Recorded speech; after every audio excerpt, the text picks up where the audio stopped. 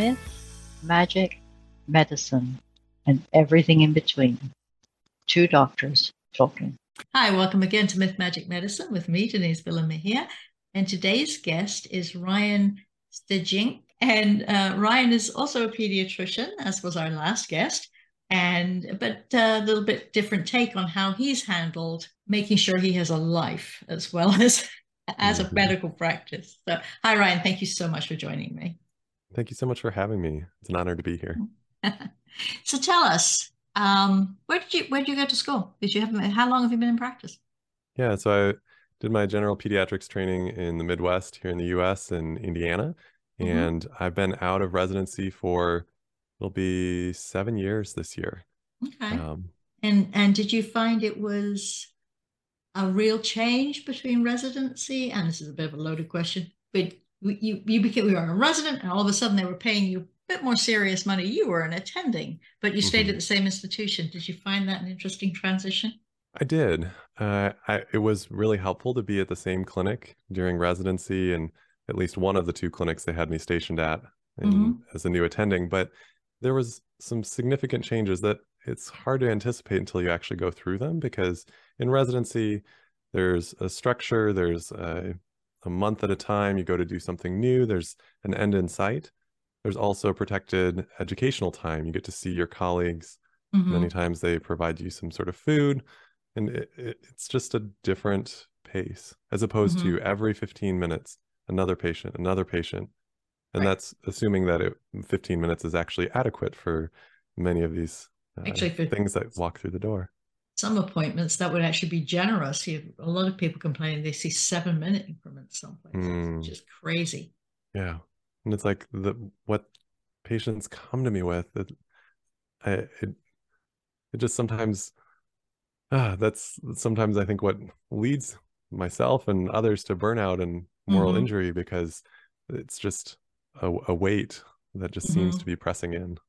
Yeah. It's nice if the patient's verbal, which isn't always the case with pediatrics, if they know why they're there. Sometimes it's just my mum brought me, so I'm here, but they're too old for the mum to be in the room. So it can take a while with adolescents. Is your practice very general pediatrics, or do you lean towards adolescents, or what's? Yeah, so I take care of children from newborn all the way to 21. And so I do have one half day a week where I see just adolescents, but otherwise it's a pretty broad range. And I enjoy the variety. And being able to see the young kids with their developmental issues, the teenagers that may or may not be there with the parent, and how I counsel someone about a particular thing, whether it's mental health or something else, it all depends on that particular patient I have in front of me. So it makes it a good variety. But it also means it's difficult to jam it into 15 minutes. Or 100%. And also, let's get straight to the meat of the conversation. Documenting that conversation. How long does it actually take you to complete a chart? Let's give a reasonable, not terribly complicated medically, but socially complications of adolescence that you want to document, so you've got some information when you sit down the next time. Yeah. And I think the biggest thing is just acknowledging that medical practice in general has changed over even my career. I had one rotation in medical school where I had paper charting, and yet that was the case for decades before. Pretty much all of mine. So it's a matter of figuring out, okay, how do I either utilize templates, things that may or may not have some check boxes in them, which can be useful in some situations, but can provide a hindrance in others. But especially for the adolescents and some of the social histories in any age patient, it's about getting things down as best you can, but doing it in a way that's succinct, because I grew up working hard and trying to do the best that I could. And in medical school, I'd take this history from this patient, and I was so excited to present it to one of the 3rd or 4th year medical students. And it would take me a couple of hours to be able to say, all right, here's my history and physical for review.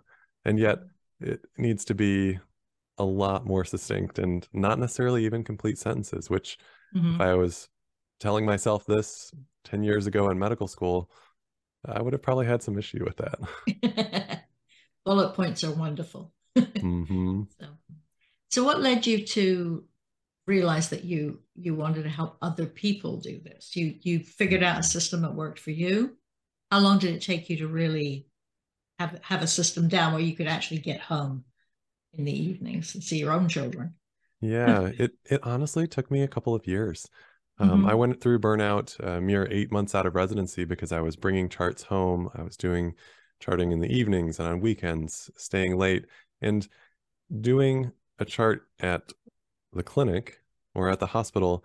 It typically takes me a lot less time because there's bigger screens. I'm Hmm. already in the patient's chart many times because many of the rooms weren't even set up in a way that I could document and still maintain eye contact with the patient. And so it's some of those rooms weren't designed for computers, and even some of the rooms that were built after computers were a thing in Hmm. medicine, they weren't necessarily arranged with the ergonomics and rapport of the patient and physician.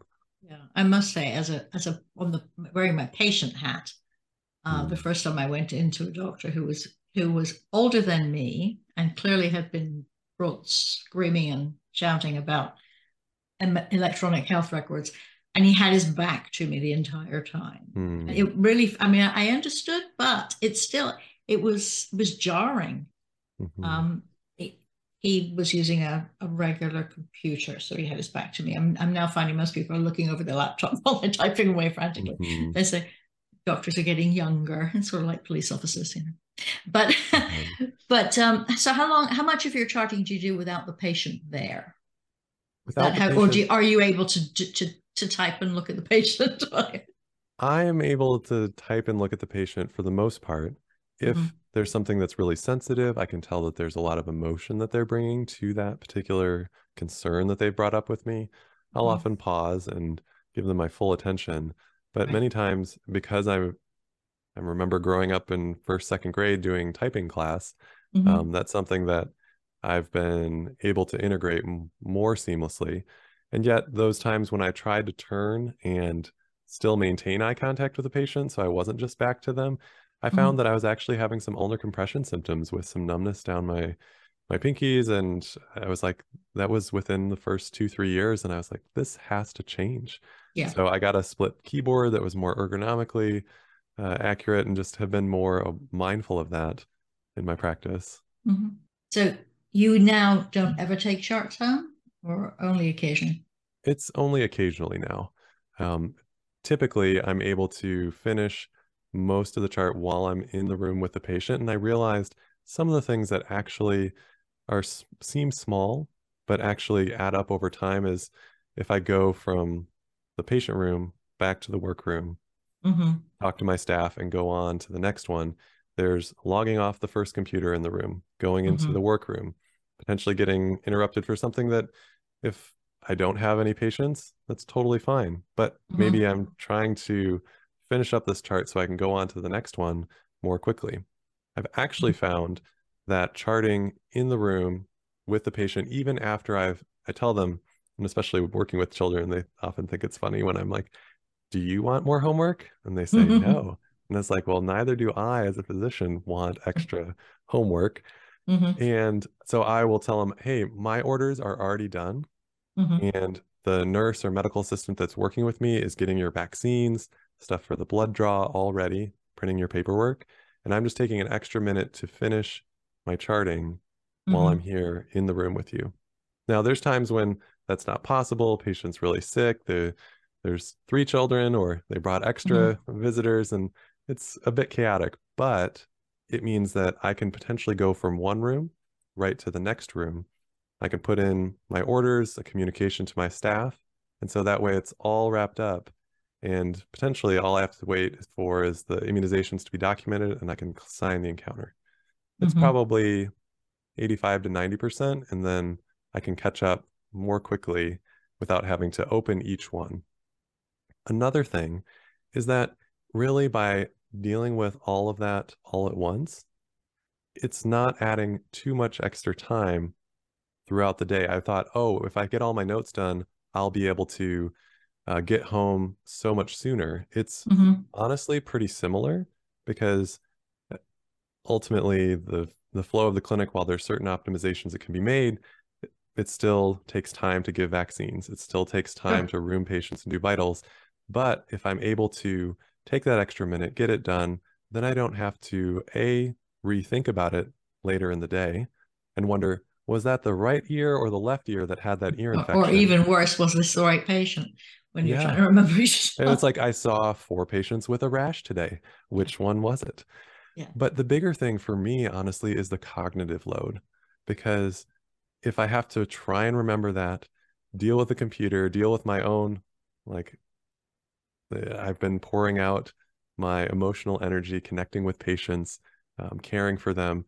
And sometimes they tell me really traumatic things, and it's hard. And if I can take care of that, be present with them, but document it sufficiently so that if, say, they end up in the emergency room tomorrow, this weekend, that a colleague could see them and have good continuity of care.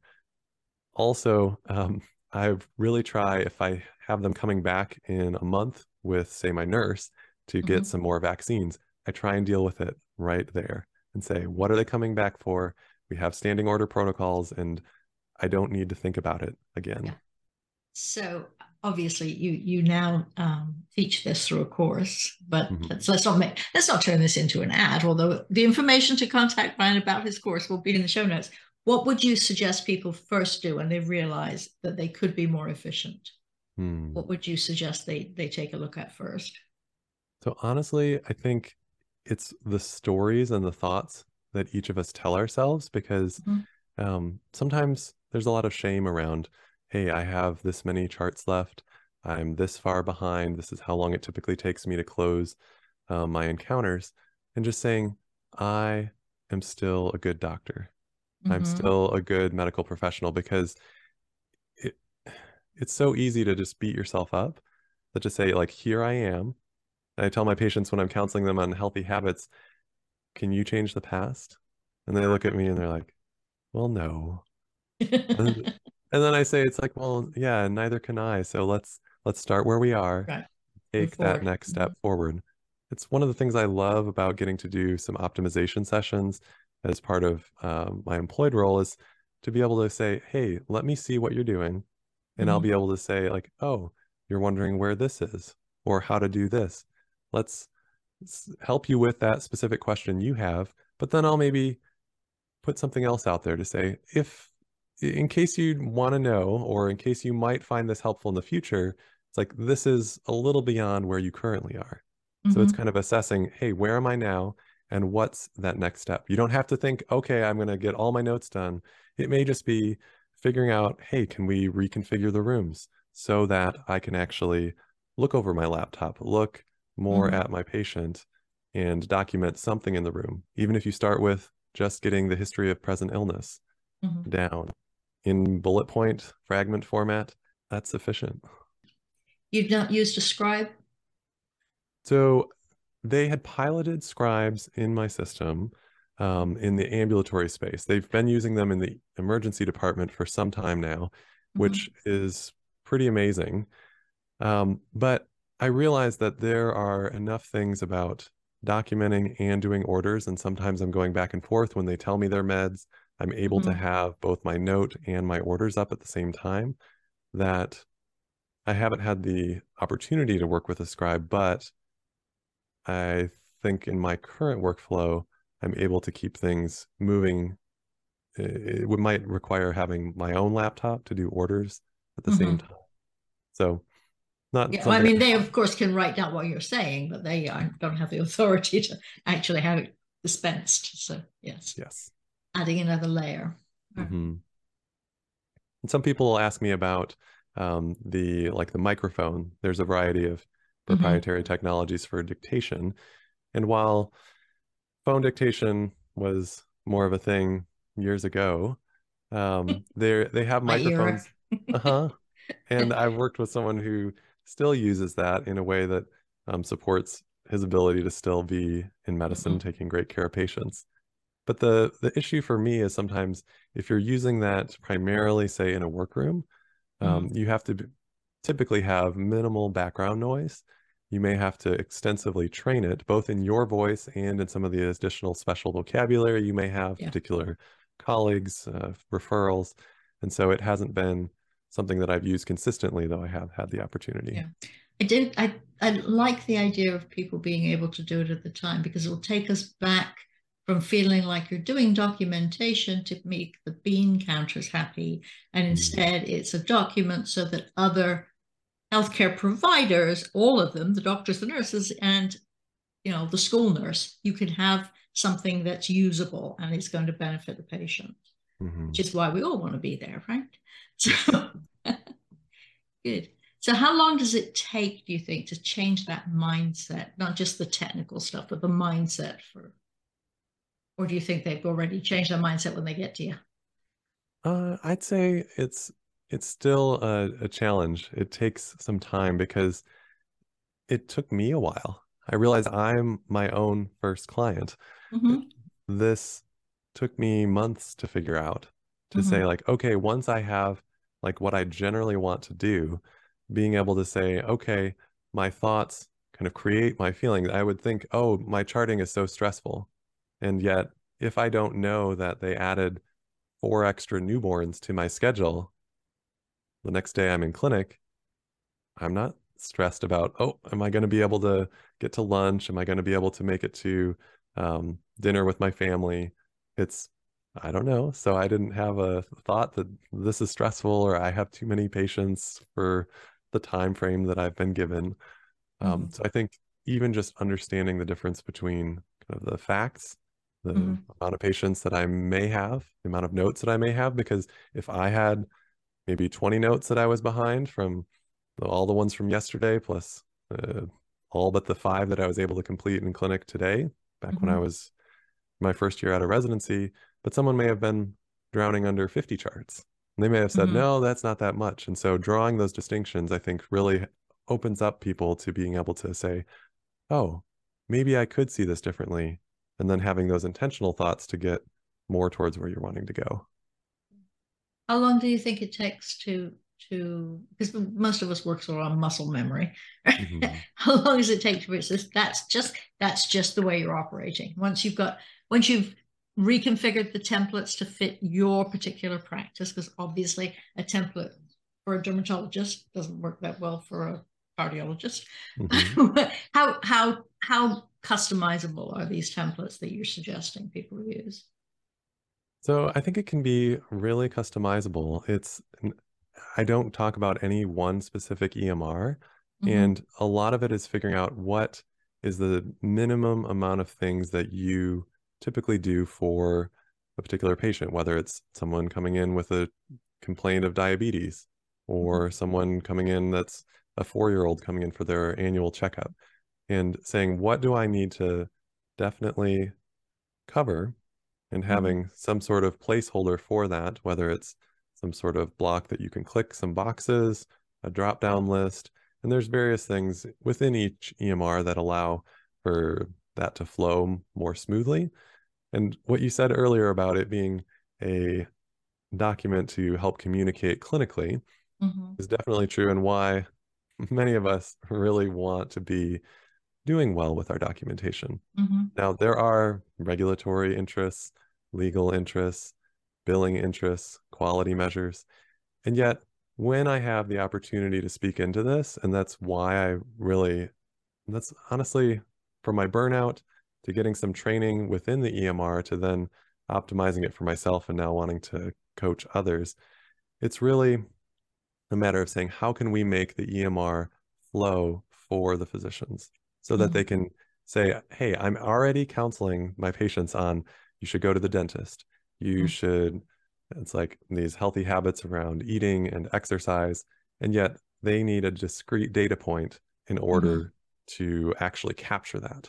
But it needs to actually be easy to do, especially if there's multiple ways that it could be done.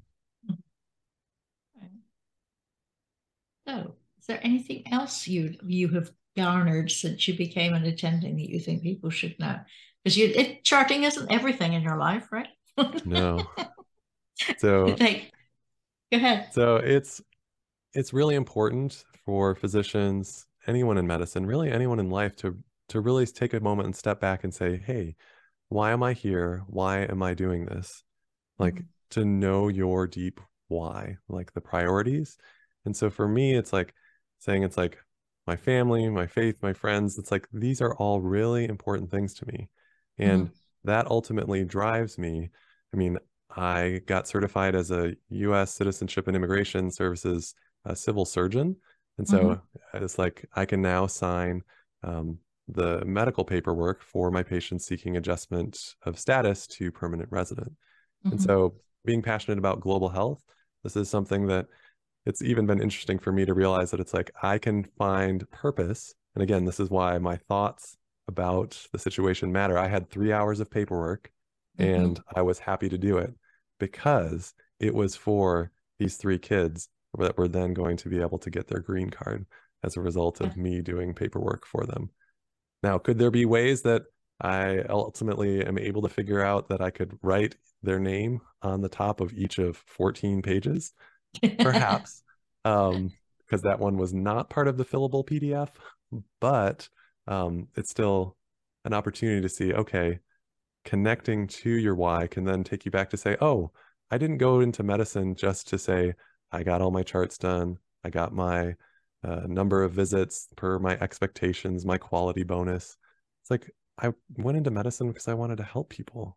And I know I'm not alone in that. So finding what drives you, what maybe did, and whether there's a disconnect, and priorities change, but that still was really helpful for me to figure out that that was potentially holding me back if I didn't address it. I wonder if you, as an American born here, realized how much stress you took away from those children and their parents when you did that paperwork.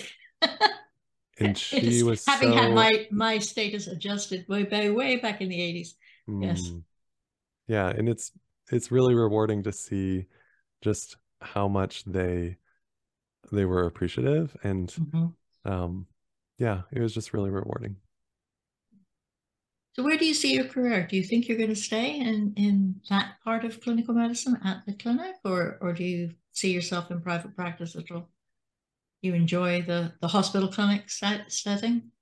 Yeah, so I have really been passionate about global health for a long time.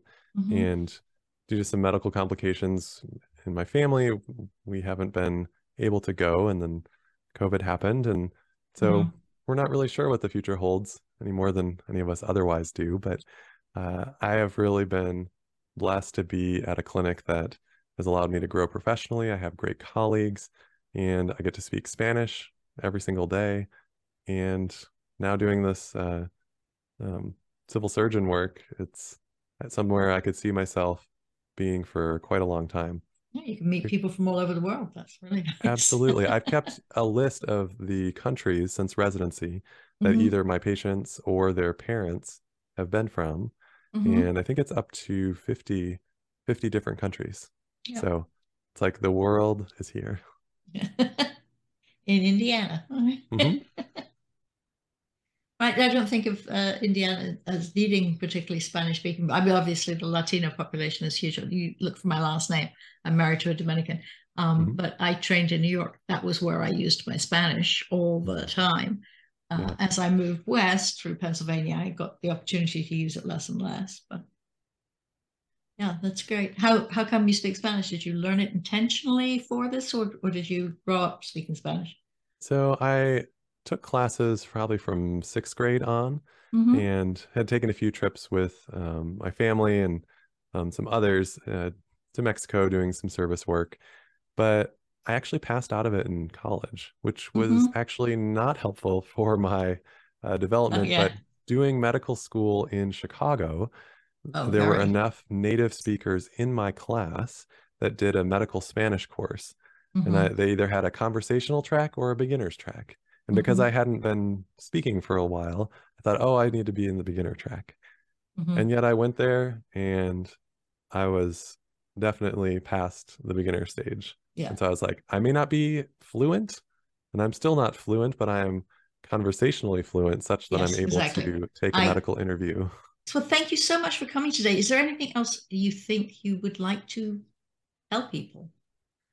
Yeah. So I think first knowing your why, the priorities, Mhm. but then you have to fill your toolbox, both the physical and mental tools that you need, whether it's templates, your preference list, kind of the stories, the self-compassion, the imposter syndrome that shows up, comparing yourself to other colleagues who may get their notes done faster or not. It's like you are on your own trajectory and you don't have to compare yourself to all the other doctors in your clinic around you.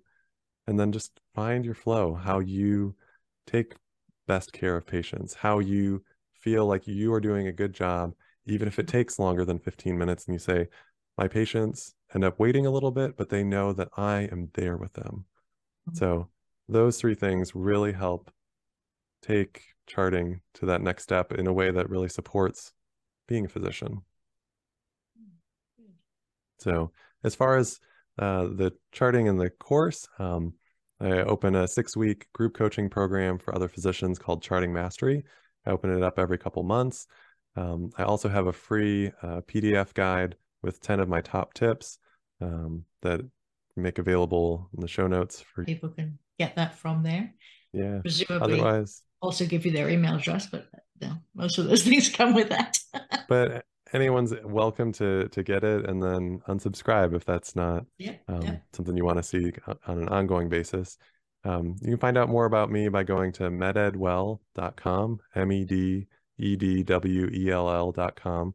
I'm also on Instagram, LinkedIn, Facebook, and the MedEdWell podcast.